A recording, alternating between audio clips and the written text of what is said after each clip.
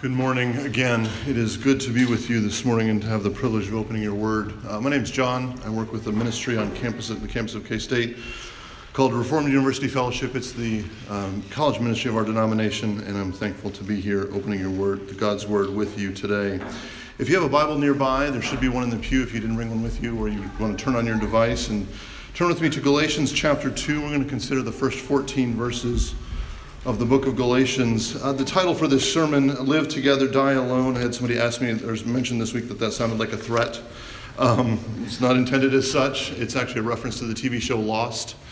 If you remember that from a while ago, in our household, Lost has that place etched in our memories that I think it was the last TV show that we would record with VHS, which was late for us. We were late adopters, but I think it was the last show that we would regularly record on the VHS thing so that we could watch it after the kids went to bed and watch it uninterrupted. It was that kind of thing for us. But it's a TV show about a plane crash on this mysterious island and the group of people that find themselves stuck in this place. And one of the themes of the show was that, live together or die alone. In other words, they saw the need to work together to minimize the infighting and division that would arise in such a situation because they were all so different, in order to basically simply survive.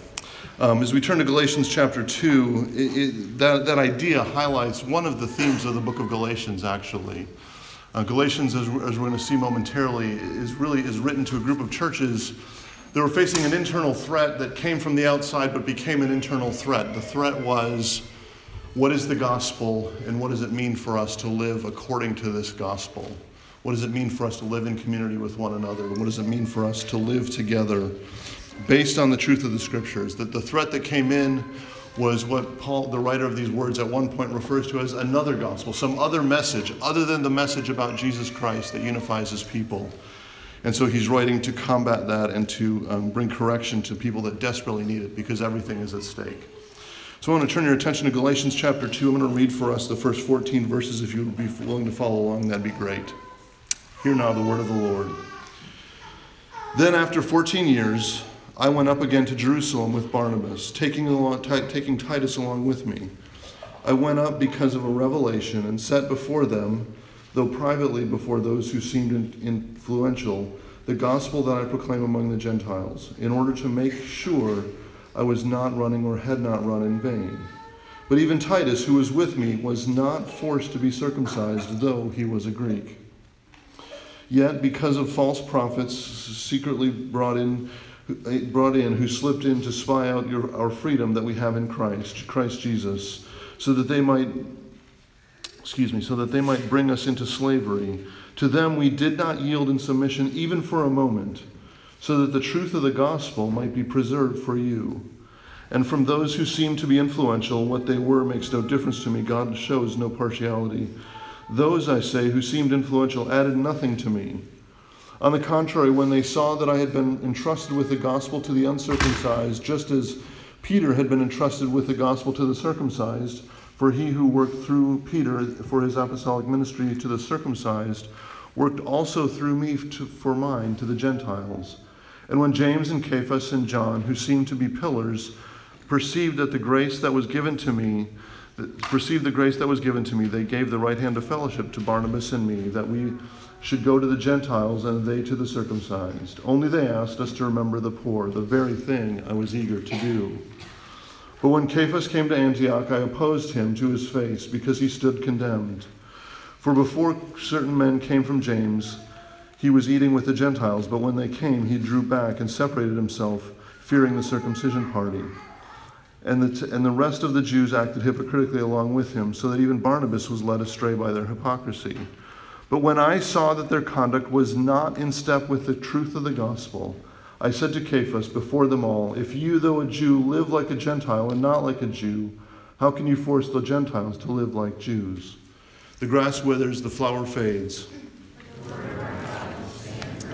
Let's pray as we consider these words together. Father in heaven, the beauty of the church is that it extends throughout time. It knows no geographical or nationalistic bounds. Father, it is for whoever would believe. The call goes out. We pray that that call would go out even this morning through this consideration of your word. Would you speak powerfully according to your Spirit and apply the truths of your word to our hearts deeply this morning? In the name of Jesus, we pray all of this. Amen. My wife and I have a friend who had a dog when we lived in St. Louis, had a dog named Max. And I'll tell you up front, Max was a strange dog. You see, Max was what's called a pharaoh hound, which our friend was quick to point out was an ancient breed of dog dating back to the pharaohs. She claimed that Moses even probably had a pet pharaoh hound at one point. But if you don't know what a pharaoh hound is, it's a strange beast. It's got a pointy, sharp nose. Its eyes are situated strangely on its head. They're relatively thin. Max had a brown and orangish coat, except for the tip of his tail, which was white. And Max was weird looking, and it was weird. We dog sat for him on more than one occasion. It was strange to get to know Max.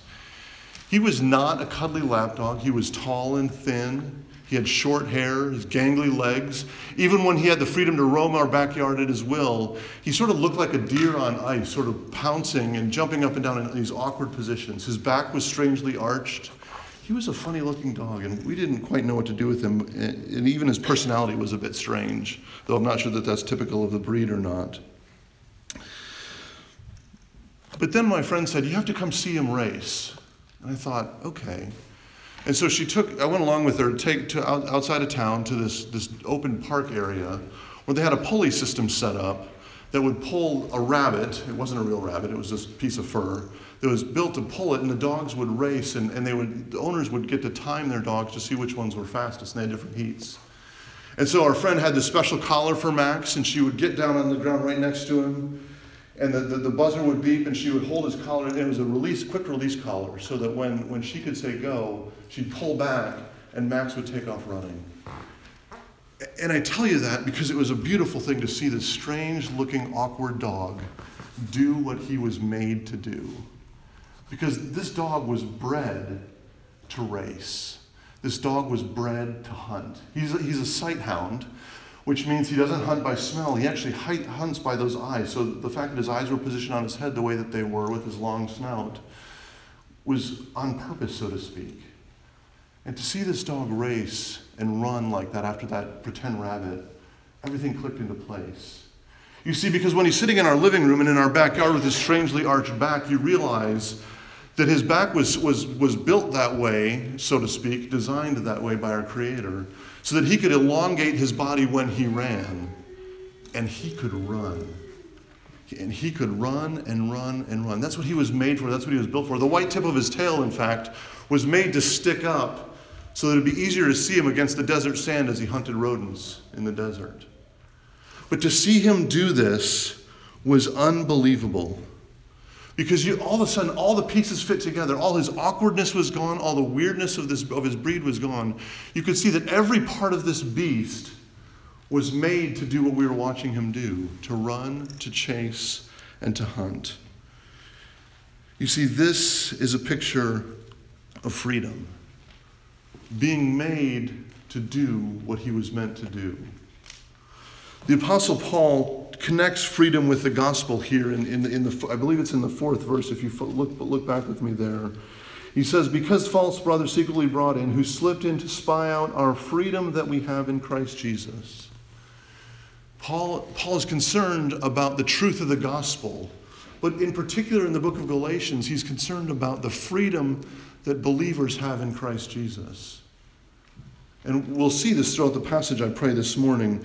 It's not the freedom from all constraint. It's not the freedom from anything external to us as if our goal is to live on our own. But it's the freedom in Christ Jesus to live as we were made to live. To do what we were made to do. To be who God made us to be. That sin has marred and kept us away from. And through the work of Jesus, we are brought back to the place where we can learn how to live again the way that we were made to live. That's what's at stake for us. We often live in that awkward place, right, of the arched back dog and the weird things that don't make sense, the pieces that don't seem to fit together. And yet the promise of the gospel is that through Jesus, we can become who we were made to be. Now, what's happening in Galatians, in the whole book of Galatians, and actually these 14 verses give us what we might call the narrative of what was happening among these churches.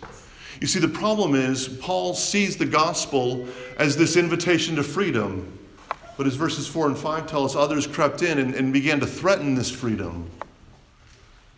And Paul said, I need to confirm the gospel that I preach. And so he went to these, and his message indeed was confirmed, and his message indeed was even defended in that last section.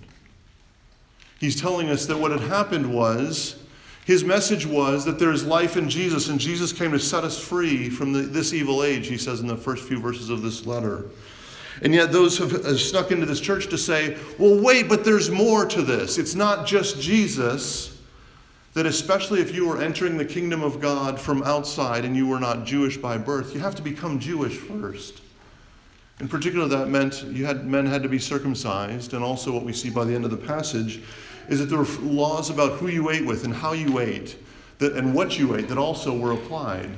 And so the message, instead of the message being whoever believes in Jesus might be saved, the message became something more like whoever believes in Jesus and becomes fully Jewish and maintains their Jewish identity, then you would be able to be saved. And Paul's message over and over again is no, no, no, no. Because Jesus came to fulfill all of the Old Testament law and all of those rules and everything that came with it. He came to fulfill it and to complete it so that we, most of us I'm assuming are probably Gentiles by birth, so that we might know the freedom of the gospel as those throughout time and throughout space have known it as well. The gospel is about this kind of freedom, living as we were made to live, as God intended for us to be. So the question I want us to consider this morning, or some variation on this, is what does it look like for you and I to embrace this gospel of freedom? What does it mean for us to do this together, to live together in community with one another of varying backgrounds, varying specific convictions, varying ways of doing life and home and family and other things? How do we do this together? A few things I want to draw your attention to. The first is, I want to say that the truth of the gospel, what it looks like for us to do this is to embrace the fact that the truth of the gospel is a public truth. Now, what I mean by that, first of all, I want to get to by pointing to the first few verses of this section. Notice in verses 1 to 3 in particular, how many times you see the word I, Paul referencing himself.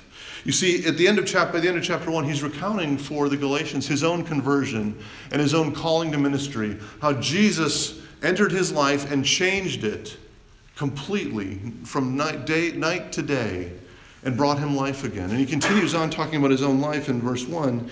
He says, then after 14 years, I went up. And then in verse 2, I went up because of revelation and set before them, and so on. The gospel that I proclaim there at the end of verse 3, and so on. Multiple times throughout these first verses, he's referencing himself. You see, to realize that living together means that is in part because of the reality that the gospel is a public truth, means that the gospel is a personal reality for those who believe.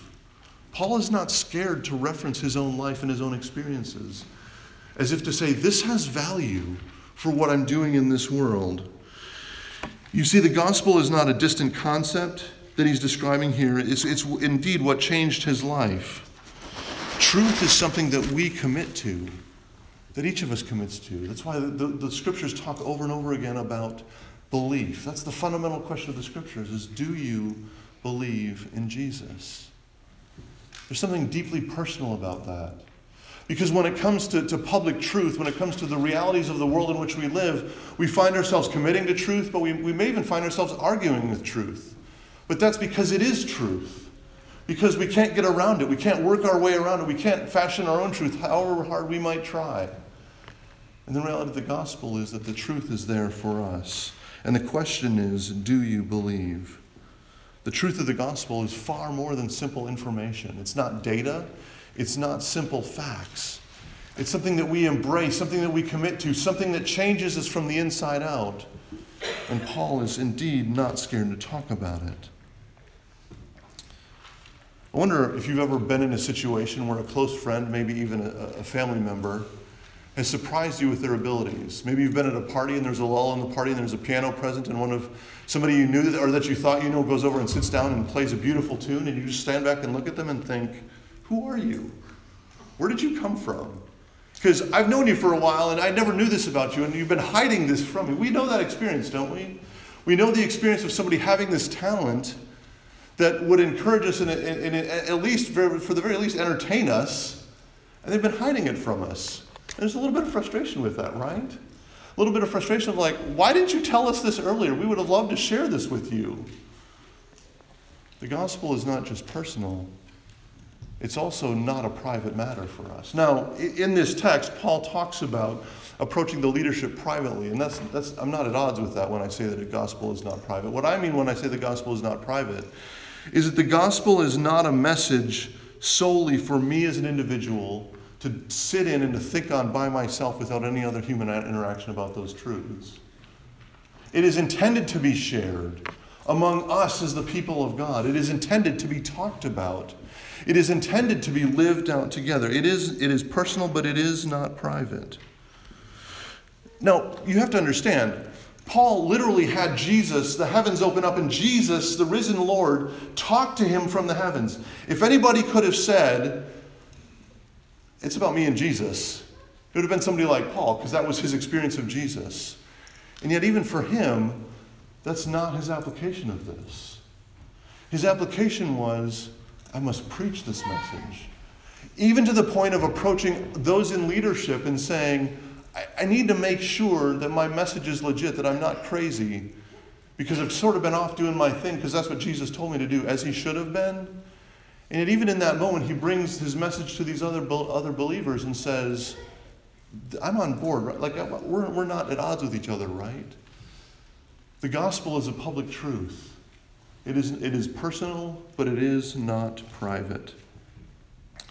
Part of what I want you and me to see here this morning is that your story matters, beloved.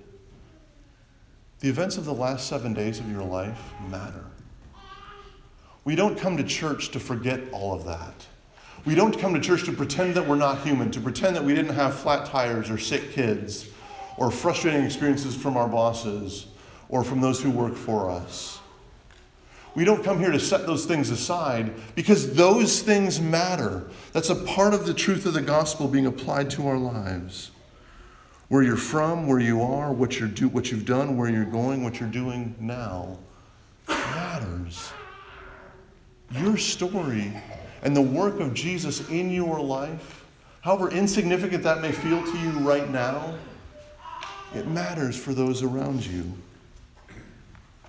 Over and over again, the Bible describes faith as a commitment to God and to his people. The picture of the isolated Christian simply is not a picture of what we find in Scriptures. We were intended to live our faith publicly, even in this space, together. The gospel, the truth of the gospel is a public truth. But the next thing I want us to see also from this passage is that the truth of the gospel is singular in its work in our lives. It is taking us all to one place. Now, part of what that means for us as a church is that the gospel is a unified message for us. That the truth of God is unified for us. You see, there's a connection, as we've seen, between what Paul's message is and the message of the other apostles that he's, up to this point, been somewhat separate from. There's a consistency, there's a faithfulness, there's an ongoing connection among all of those who Jesus sent out to preach his word and to change the world through their message. The counsel they give him by verse 10, don't forget the poor, Paul says, how can I do that? Because that's already on my mind as well. His interaction with them was extraordinarily positive. It wasn't, you need to fix this point and you got this all wrong. He presented his message and they said, that's our message. There's a unifying factor to the truth of the gospel in our lives. But what's important also to see in this text is that the gospel, while it unifies us, the message of the gospel is not uniform for us either. That sounds a little strange coming out of my mouth that way. What I mean by that is that we are together under the truth of the gospel, but because of the complexity of life and our circumstances, we may not all look the same as that gets applied to our lives. it is not necessarily uniform. In Paul's situation, he says, look, Peter and others, whose name was Cephas, which is also listed there, it was the other thing that he was known by, God has called them in particular to reach the Jewish people. And that's where they've devoted their time. In fact, if you follow through the book of Acts, and you look at the sermons where the message of God is being preached to Jewish believers or Jewish unbelievers versus those who are Gentiles, even in the book of Acts, compiled by Luke, the messages will sound different, and that's why. That's what I mean when I'm talking about not necessarily uniform in its application. The message is the same, but the application of it often is different from person to person. And Paul acknowledges that here. Peter and others have been called to the Jews. I've been called to the Gentiles. So it will look different. And so even he references Titus, who was not Jewish by birth, was not forced to be circumcised, because that no longer was held for God's people as the marker of who they were in Christ. The best way that I can illustrate this, and I'm not a science guy, so I'll let you forgive me and correct me later if I need to, but think of the gospel like a substance that is liquid. The liquid doesn't change in its consistency, though it can change shape depending on the container that it's in. It can change shape. It may be divided up and you drop little droplets on the floor. Each of those droplets is still that same liquid. It doesn't change because the internal consistency runs throughout. That's a simple picture of what I'm trying to describe here. That the gospel unifies, but yet it is at the same time, it is not necessarily uniform. Beloved, the gospel is big enough for all of us. The gospel is big enough to fit and to help us understand who we are in this world, and who our families are, and who our friends are, where we're from, and where we're heading. It is because there is a singularity of the truth of the gospel that this actually works this way. And so for us as a congregation, what it means is this. Some of you, out of personal conviction, will never, ever touch a drop of alcohol. We need you as a part of this church. Even alongside those of us who say, I don't have a problem with consuming alcohol in moderation according to the teachings of Scripture. Both of those are acceptable applications of the gospel, especially when they come by conviction and are pursued by faith in the Lord Jesus. Some of you homeschool your children. Some of you private school your children. Some of you public school your children. Out of very strong conviction. And I love that we can worship together. And it's vitally important to my wife and I, who have our kids in public school, out of conviction, that you're a part of this congregation with us.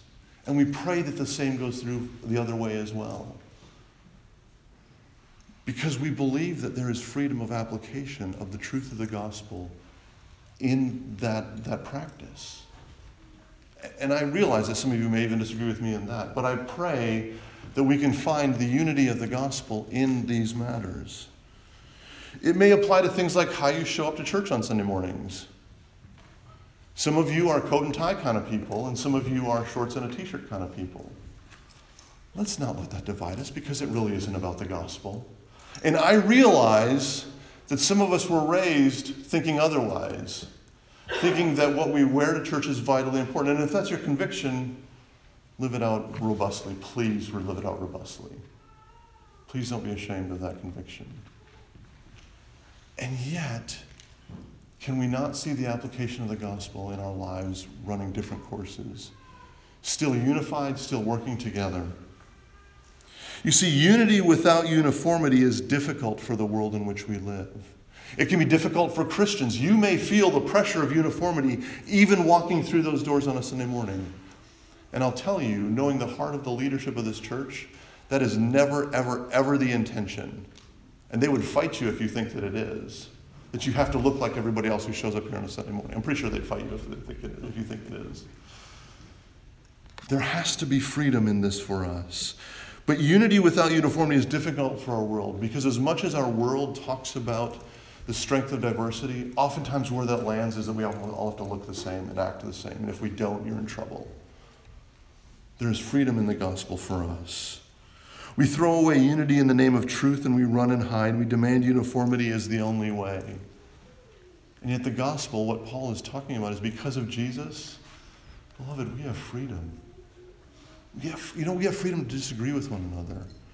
We have freedom to do things differently, to practice things differently by faith according to Scripture as the Lord leads us. Now, I feel like I need to caveat something here. I am not privy to the leadership meetings of this church, and I'm not bringing any of this up because I see rampant problems with this. So in case you're wondering, is he talking about me because Pastor Brian told him to talk about this? Nothing could be further from the truth. Nothing could be further from the truth. Beloved, the gospel does a singular work in our lives. It calls us together, and yet it says we may not look the same, and that's okay. What I love about this passage, though, is actually where it ends up in this last section. Because what it tells us is that the truth of the gospel is also active for us as we live in community together. You've seen the movie The Sandlot about the boys playing backyard baseball. I know we've referenced it before. It's a great movie for a lot of different ways. But there's one of the main plot lines in the movie is the boys are playing baseball and they hit it over the fence where there's this giant dog. And they're scared to go get their ball back. And so one of the kids goes and grabs the ball off his dad's desk. You know, the ball that's got Babe Ruth's signature on it. And you can't help but he knows that it's a special ball because it's never been used before. It sits on his dad's desk, and then they lose it, and there's trouble, and that's the point of the movie, I suppose. But just imagine yourself being a kid, wanting to play ball, and all the previous balls are over the fence with the giant dog that you're scared is going to eat you if you go try to get those baseballs back. And there's this ball sitting on your dad's desk, and the simple thought going through your mind is, a baseball is not supposed to sit on somebody's desk. A baseball is meant to be thrown, to be hit, to be caught, and to be chased. The baseball is not supposed to sit on the desk. It's meant to be used. And that's where this passage lands for us. Because part of the message of Galatians 2, 1 through 14 is that the gospel even applies to how you eat and who you eat with and what you eat.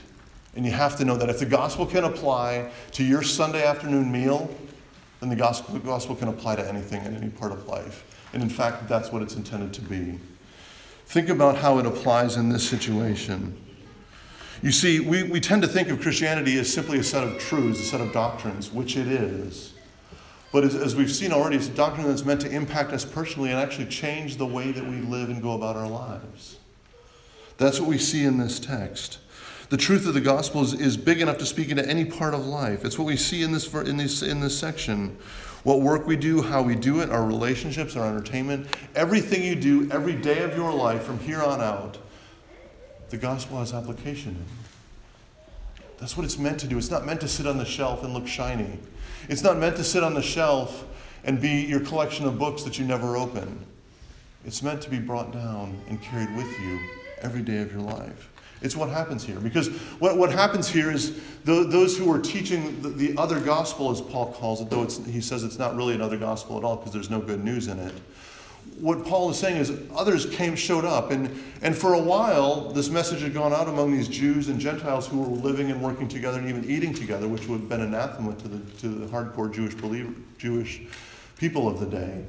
They were doing fine. They were all eating together. And then these outside folks showed up. And people begin to think, what if they see me? Is word going to get back to Jerusalem that I'm eating with Gentiles? I can't have that. And so they began to separate themselves. The leadership was doing this, and others were following suit. And Paul says the gospel applies here, even to the point of publicly confronting one of the other leadership. Look at verse 14. And this is why I love this. It's how Paul speaks in verse 14. He says, "But when I saw that their conduct was not in step with the truth of the gospel, I said to Cephas before them all, if you, though a Jew, live like a Gentile and not like a Jew, how can you force the Gentiles to live like Jews?" He's saying, Peter, we know each other. I've seen you. You've lived like a Gentile for a long time, though you were born a good Jewish boy in a good Jewish family.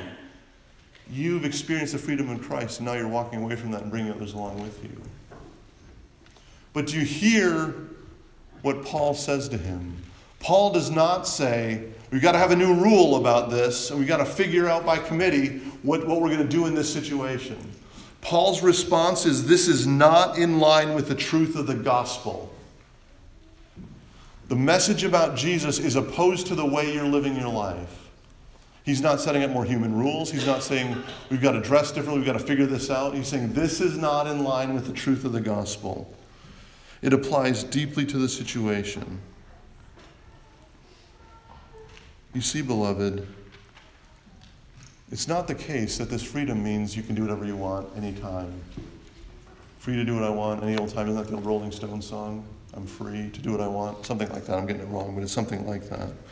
It's not that the gospel never tells you no. It's not that the gospel never tells you you need to live differently because what you're doing is harmful to you. That's not this kind of freedom. This kind of freedom is the kind that says, Jesus entered your slavery to set you free. And to live any other way is actually to live in slavery. The gospel has come to set us free. The gospel is that thing by which we can confront one another in honesty, in vulnerability, in risk. You know, it's not the, hey, you did this and you said this thing and it really bothered me, though there may be a place for that. It's that the truth of the gospel is being rejected by the way that you live, is what Paul is saying to Peter. It's what we're called to embrace together. That somehow we're living out less freedom than what is ours through Jesus. The truth of the gospel is active. It is public, it is singular, and it is active. So how do we do this together?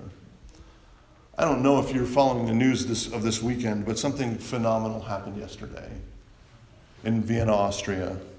You see, yesterday in Vienna, Austria, a marathon world record holder named Eliud Kipchoge broke the 2-hour marathon record. He ran 26.2 miles in under 2 hours. It's never been done before. They tried 2 years ago and he was 25 seconds short. Or 25 seconds long, I suppose you would say. And so they spent 2 years planning and preparing and getting ready for what happened yesterday, and it happened. Now, the fact that a human being ran a marathon at all is a mystery to me. But the fact that a human being ran 26.2 miles in under 2 hours, he was at 1:59:40.2, is a phenomenal human achievement and should be celebrated. But what you have to know is what went into this. Like I said, it took 2 years to plan. They picked a spot whose elevation changes made it basically flat. They had 42 pace runners that would switch out in this V formation to run with him to help him keep pace. 42 other world champion marathon type runners running with him.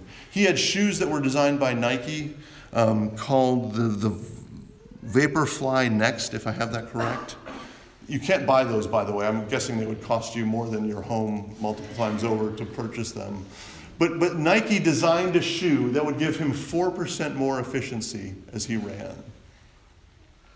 They had pacing lasers set up so that as the group of guys ran alongside of him, they could watch and figure out what their pace was exactly, so that they didn't have to waste energy speeding up at any point. They knew exactly how fast they were running at any point during this time. And you know what? They did it. It's amazing to think that this actually worked. It's an incredible human achievement. But to think this is the achievement of one individual is ridiculous. Because of all I just described to you, all that went into this happening, for years to get to this point where we could do this, it wasn't just Kipchoge running, but it was all that went into this happening. Beloved, we're called to run together. We're called to thrive, not just survive, but to thrive together. And in fact, that's such a great picture of how even such an achievement can only happen with a group of people helping it happen and making it happen. That's what we're called to be as the church because of the truth of the gospel. And yet I want to be careful to say, even community is not enough for us to achieve what we're called to achieve and to live as we're called to live. We needed Jesus to enter into this world, as Paul says in the first chapter, to deliver us from this evil age, to deliver us from our own selfishness and our own sinfulness. You see, because left to ourselves, we want to see freedom as freedom from. Freedom from rules, freedom from constraints, freedom from institutions, freedom from anybody telling me what to do at any point in time. That's how we define freedom when left to ourselves. We promise ourselves that this will lead to happiness and contentment if we could only just be left alone and do what we want. And yet, the human tendency that we all know is to respond to any sort of constraint by casting it away, these structures. But then what we end up doing, and we know this, is that when we cast away a certain amount of structures, we just build up other structures. Because we're committed to living for ourselves and to doing it ourselves. That's why community is not enough. Because we needed Jesus to enter this world from outside, so to speak, to enter this world, to deliver us, to set us free, and give us the true freedom that only He can give us, and indeed that He does give us. Beloved, we need each other because the gospel is true. We need to live out the gospel, to embrace it publicly, to know that God is at work through it in our lives, and that it is active, and it is intended to be applied to everything that we do. And yet we have to know that the freedom that we have is ours, not because of us, but because of Jesus. And that's indeed what you have. Let's pray. Father, we mess this up. I mess this up on a pretty regular basis because we want freedom to be about us. And you tell us that the true freedom is really about you setting us free. I pray that you would guide and shape and lead us as we seek to know this and live by your freedom. It's the name of Jesus that we pray. Amen.